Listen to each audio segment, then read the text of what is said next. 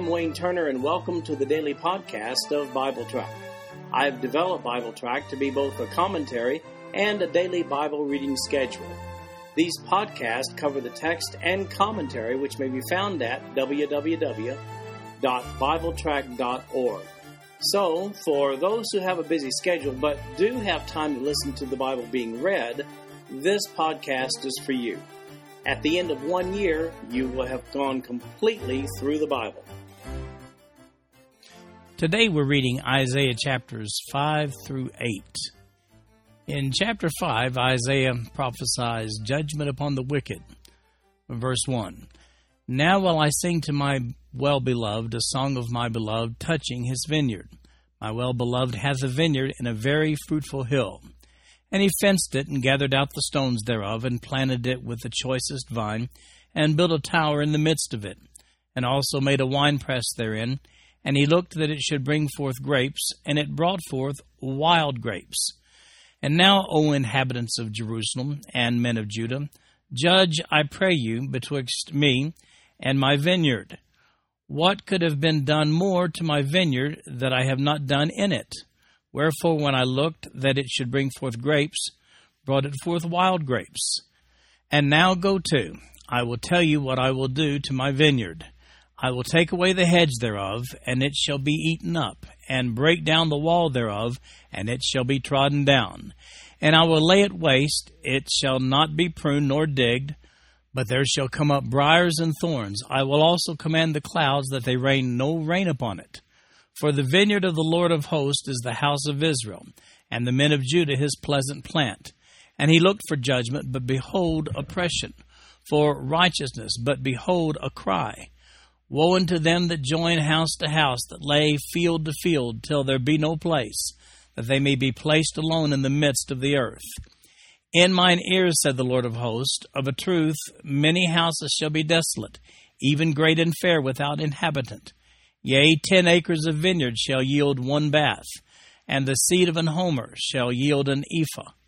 Woe unto them that rise up early in the morning, that they may follow strong drink, that continue until night, till wine inflame them. And the harp and the viol and the tabret and pipe and wine are in their feast, but they regard not the work of the Lord, neither consider the operation of his hands. Therefore my people are gone into captivity, because they have no knowledge, and their honorable men are famished, and their multitude dried up with thirst. Therefore hell hath enlarged herself, and opened her mouth without measure, and their glory, and their multitude, and their pomp, and he that rejoiceth shall descend into it.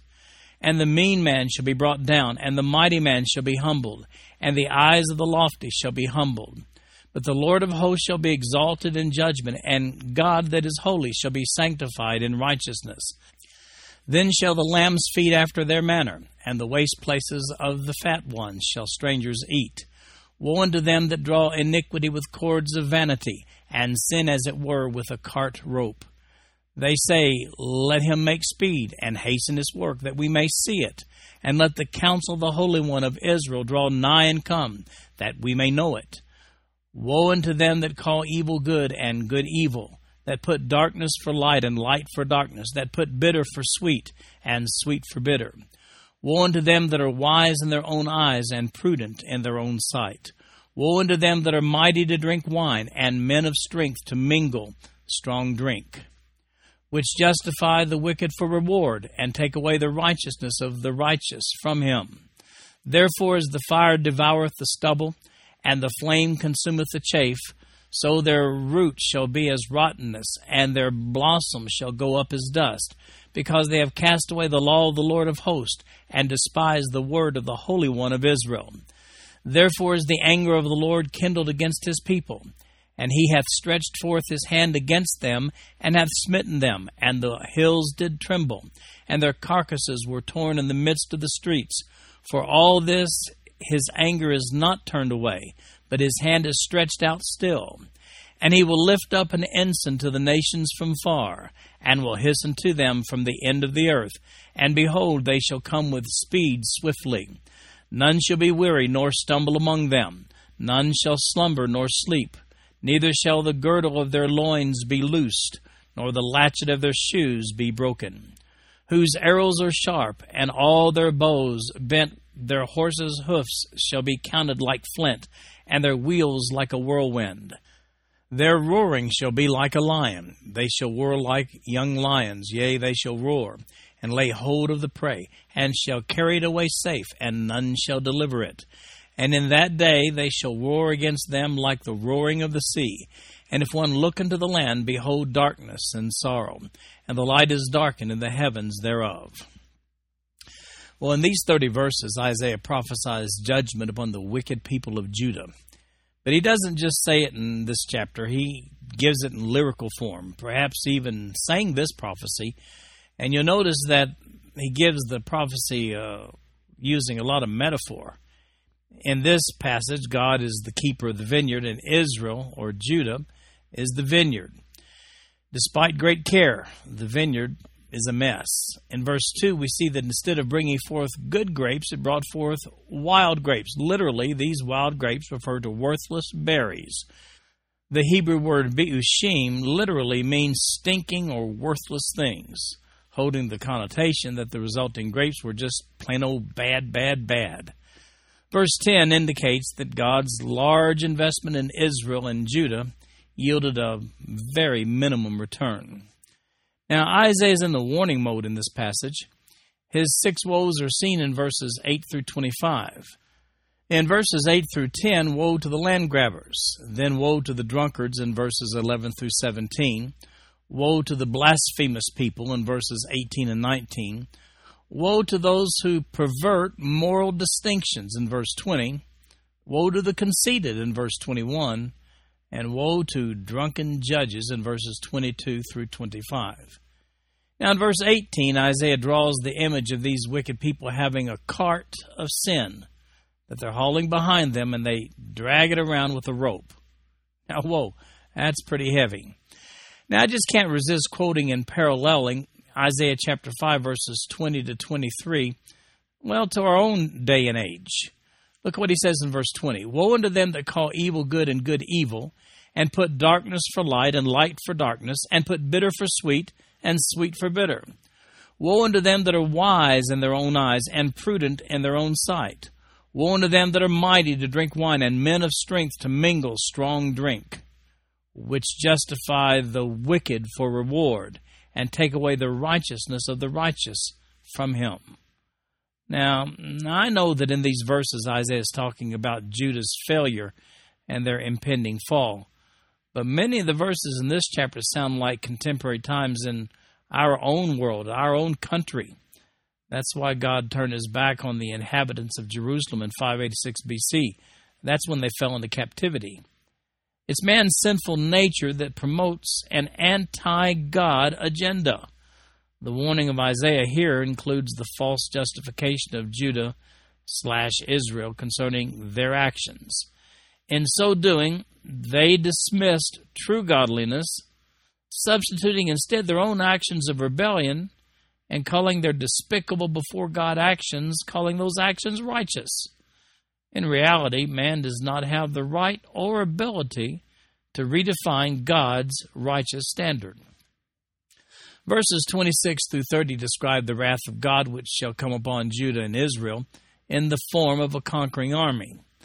This army is that of the Assyrians, who would, in Isaiah's lifetime, conquer the northern kingdom, which was known as Israel, and the southern kingdom, known as Judah, well, except for the little bitty space inhabited by Jerusalem itself. Now, while the northern kingdom fell to the Assyrians in 721 BC, it was a miracle of God that Jerusalem was spared until 609 BC, when they were attacked by Egypt and then subsequently the Babylonians.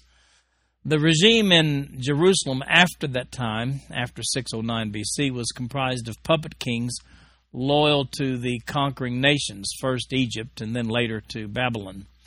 The Assyrians themselves fell to the Babylonians in 604 BC, and finally Jerusalem itself completely fell to the Babylonians in 586 BC. I mean, they completely collapsed. And you know what? Isaiah prophesied every bit of this. In Isaiah chapter 6, we see Isaiah's commissioning. Verse 1, In the year that King Uzziah died, I saw also the Lord sitting upon a throne, high and lifted up, and his train filled the temple. Above it stood the seraphims, each one had 6 wings. With twain he covered his face, and with twain he covered his feet, and with twain he did fly. And one cried unto another and said, Holy, holy, holy is the Lord of hosts. The whole earth is full of his glory. And the post of the door moved at the voice of him that cried, and the house was filled with smoke. Then said I, Woe is me, for I am undone, because I am a man of unclean lips, and I dwell in the midst of a people of unclean lips. For mine eyes have seen the King and the Lord of hosts. Then flew one of the seraphims unto me, having a live coal in his hand, which he had taken with the tongs from off the altar. And he laid it upon my mouth, and said, Lo, this hath touched thy lips, and thine iniquity is taken away, and thy sin is purged. Also I heard the voice of the Lord saying, Whom shall I send, and who will go for us? Then said I, Here am I, send me. And he said, Go and tell this people, Hear ye indeed, but understand not, and see ye indeed, but perceive not. Make the heart of this people fat, and make their ears heavy, and shut their eyes, lest they see with their eyes, and hear with their ears, and understand with their heart, and convert, and be healed. Then said I, Lord, how long? And he answered, Until the cities be wasted without inhabitant, and the houses without man, and the land be utterly desolate. And the Lord have removed men far away, and there be a great forsaking in the midst of the land. But yet in it shall be a tenth, and it shall return, and shall be eaten, as a teil tree, and as an oak, whose substance is in them. When they cast their leaves, so the holy seed shall be the substance thereof. Well, in this passage, we see the call of Isaiah to his prophetic ministry. That ministry was that of warning Judah regarding their wickedness. It's prophesied, however, that the people, they'll hear, but they won't respond. We're told that in the time of this commissioning, the text plainly says here that God commissioned Isaiah in the year that King Uzziah died. Now, if you're looking at the written notes of BibleTrack.org, you can get a complete overview of the kings by clicking on the link on the kings up in the upper right-hand corner there. Or you can look in the topic section of BibleTrack.org. But here's what we know about King Uzziah. He was the 10th king of Judah and was known also as Azariah. He reigned from 790 to 739 B.C.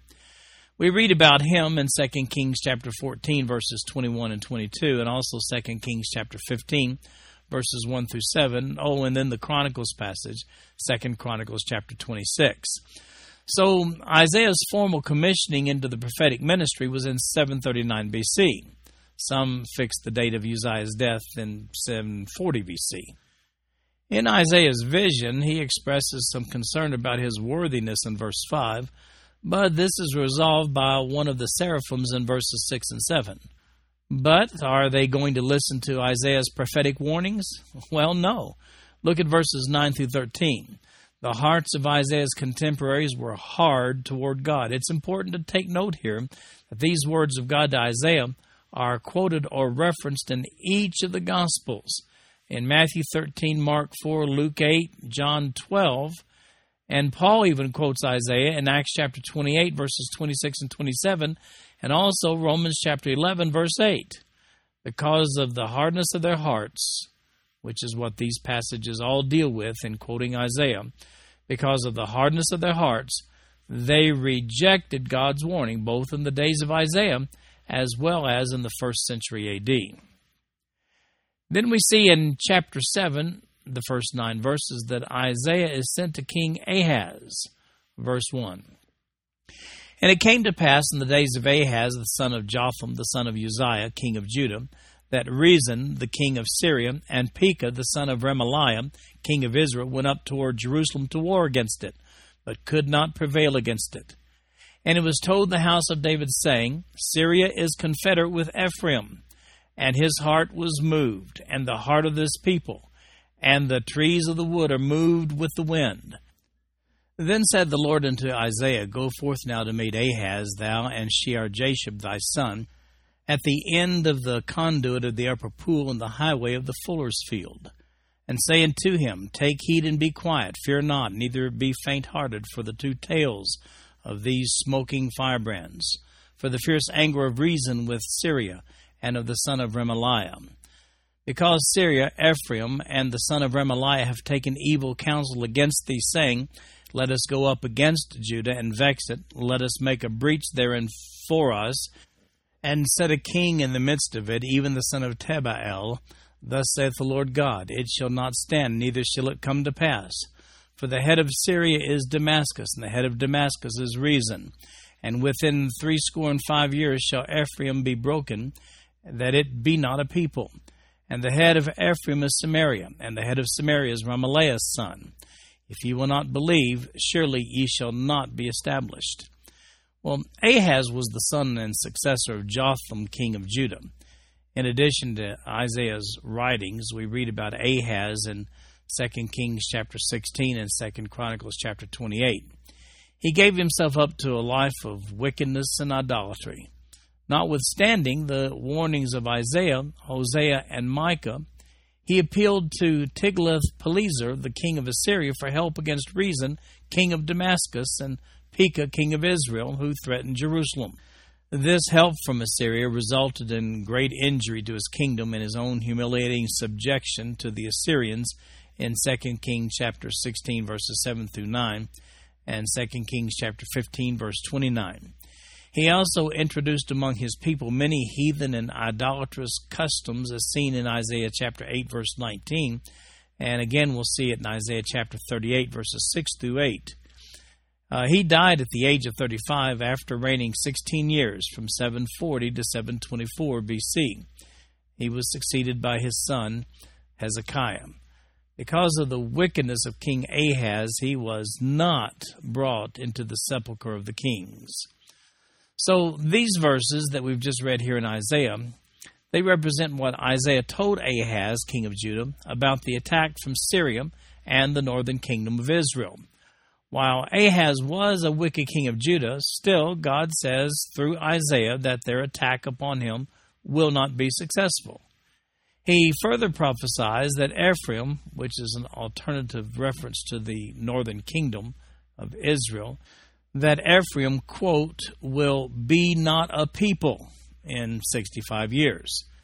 Since the fall of the northern kingdom to the Assyrians was not that far off, this undoubtedly refers to the deportation of the inhabitants of Israel and the mixture of the other races with those who remained there in Israel in the northern kingdom. Used by the Assyrians and Babylonians to keep a nation under their subjection, this transferring of people from one conquered nation to another, well, that served to destroy national pride, and it also served to prevent future uprisings.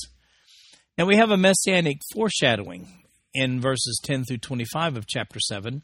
Verse 10, Moreover the Lord spake again unto Ahaz, saying, Ask thee a sign of the Lord thy God. Ask it either in the depth or in the height above. But Ahaz said, I will not ask, neither will I tempt the Lord. And he said, Hear ye now, O house of David. Is it a small thing for you to weary men? But will ye weary my God also? Therefore the Lord himself shall give you a sign. Behold, a virgin shall conceive and bear a son, and shall call his name Emmanuel. Butter and honey shall he eat, that he may know to refuse the evil and choose the good. For before the child shall know to refuse the evil and choose the good, the land that thou abhorrest shall be forsaken of both her kings. The Lord shall bring upon thee, and upon thy people, and upon thy father's house, days that have not come, from the day that Ephraim departed from Judah, even the king of Assyria. And it shall come to pass in that day, that the Lord shall hiss for the fly that is in the uttermost part of the rivers of Egypt, and for the bee that is in the land of Assyria. And they shall come, and shall rest all of them in the desolate valleys, and in the holes of the rocks, and upon all thorns, and upon all bushes. In the same day shall the Lord shave with a razor, that is hired, namely, by them beyond the river, by the king of Assyria, and the head and the hair of the feet, and it shall also consume the beard. And it shall come to pass in that day, that a man shall nourish a young cow and 2 sheep. And it shall come to pass, for the abundance of milk that they shall give, he shall eat butter, for butter and honey shall every one eat that is left in the land. And it shall come to pass in that day that every place shall be where there were 1,000 vines at 1,000 silverlings. It shall even be for briars and thorns. With arrows and with bows shall men come thither, because all the land shall become briars and thorns. And on all hills that shall be digged with the mattock, there shall not come thither the fear of briars and thorns, but it shall be for the sending forth of oxen and for the treading of lesser cattle. In these verses, Isaiah offers Ahaz a sign from God to validate the prophecy of verses 1 through 9. The familiar verse assigned to the Messiah by Matthew himself in Matthew chapter 1, verse 23, is Isaiah chapter 7, verse 14 here, which says, Therefore the Lord himself shall give you a sign. Behold, a virgin shall conceive and bear a son, and shall call his name Emmanuel. Since Matthew was inspired by God to use this passage as a reference to Jesus, I'm inclined to side with the scholars who claim that the mother referenced here was a royal contemporary of the prophet, whose child's name would symbolize the presence of God with his people, but would also foreshadow the Messiah in whom God would be incarnate. The reason for adhering to this position is the fact that this was to be assigned to Ahaz himself, and the rest of the chapter seems relevant to the scenarios of his day. However, there just can be no question that this is also reference to Jesus. Now, we're never actually told by Isaiah who exactly this contemporary fulfillment would be, but this much is clear from the context. This was a real child born during the days of Ahaz, as assigned to him, that the assault of verses 1 through 9 would fail. The accompanying details are just too descriptive to be dismissed. The fact that Matthew quotes verse 14 as a prophecy concerning the birth of Jesus, well, that simply means that this sign to Ahaz was also intended to be the means by which the Messiah himself would one day appear as a result of a virgin birth.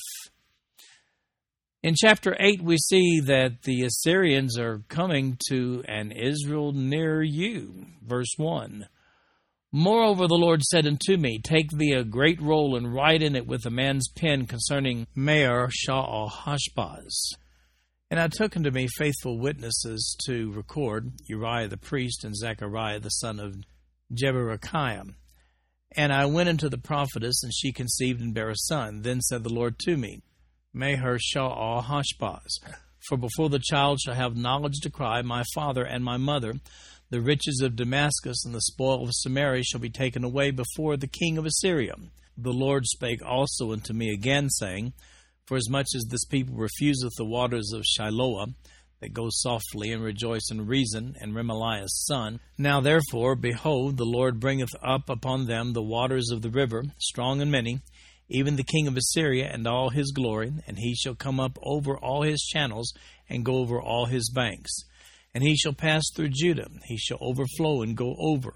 He shall reach even to the neck, and the stretching out of his wings shall fill the breadth of thy land, O Emmanuel.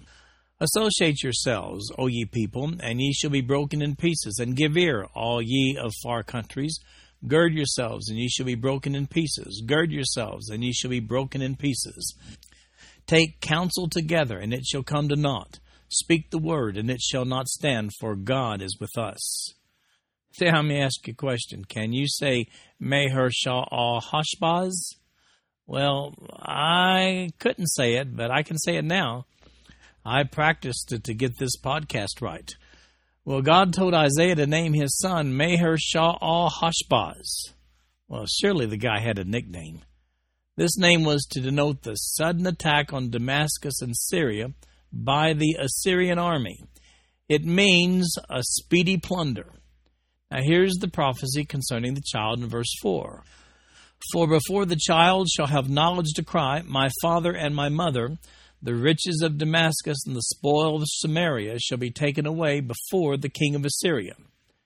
Now here's a note I find helpful from the Expositor's Bible Commentary regarding the fall of the northern kingdom.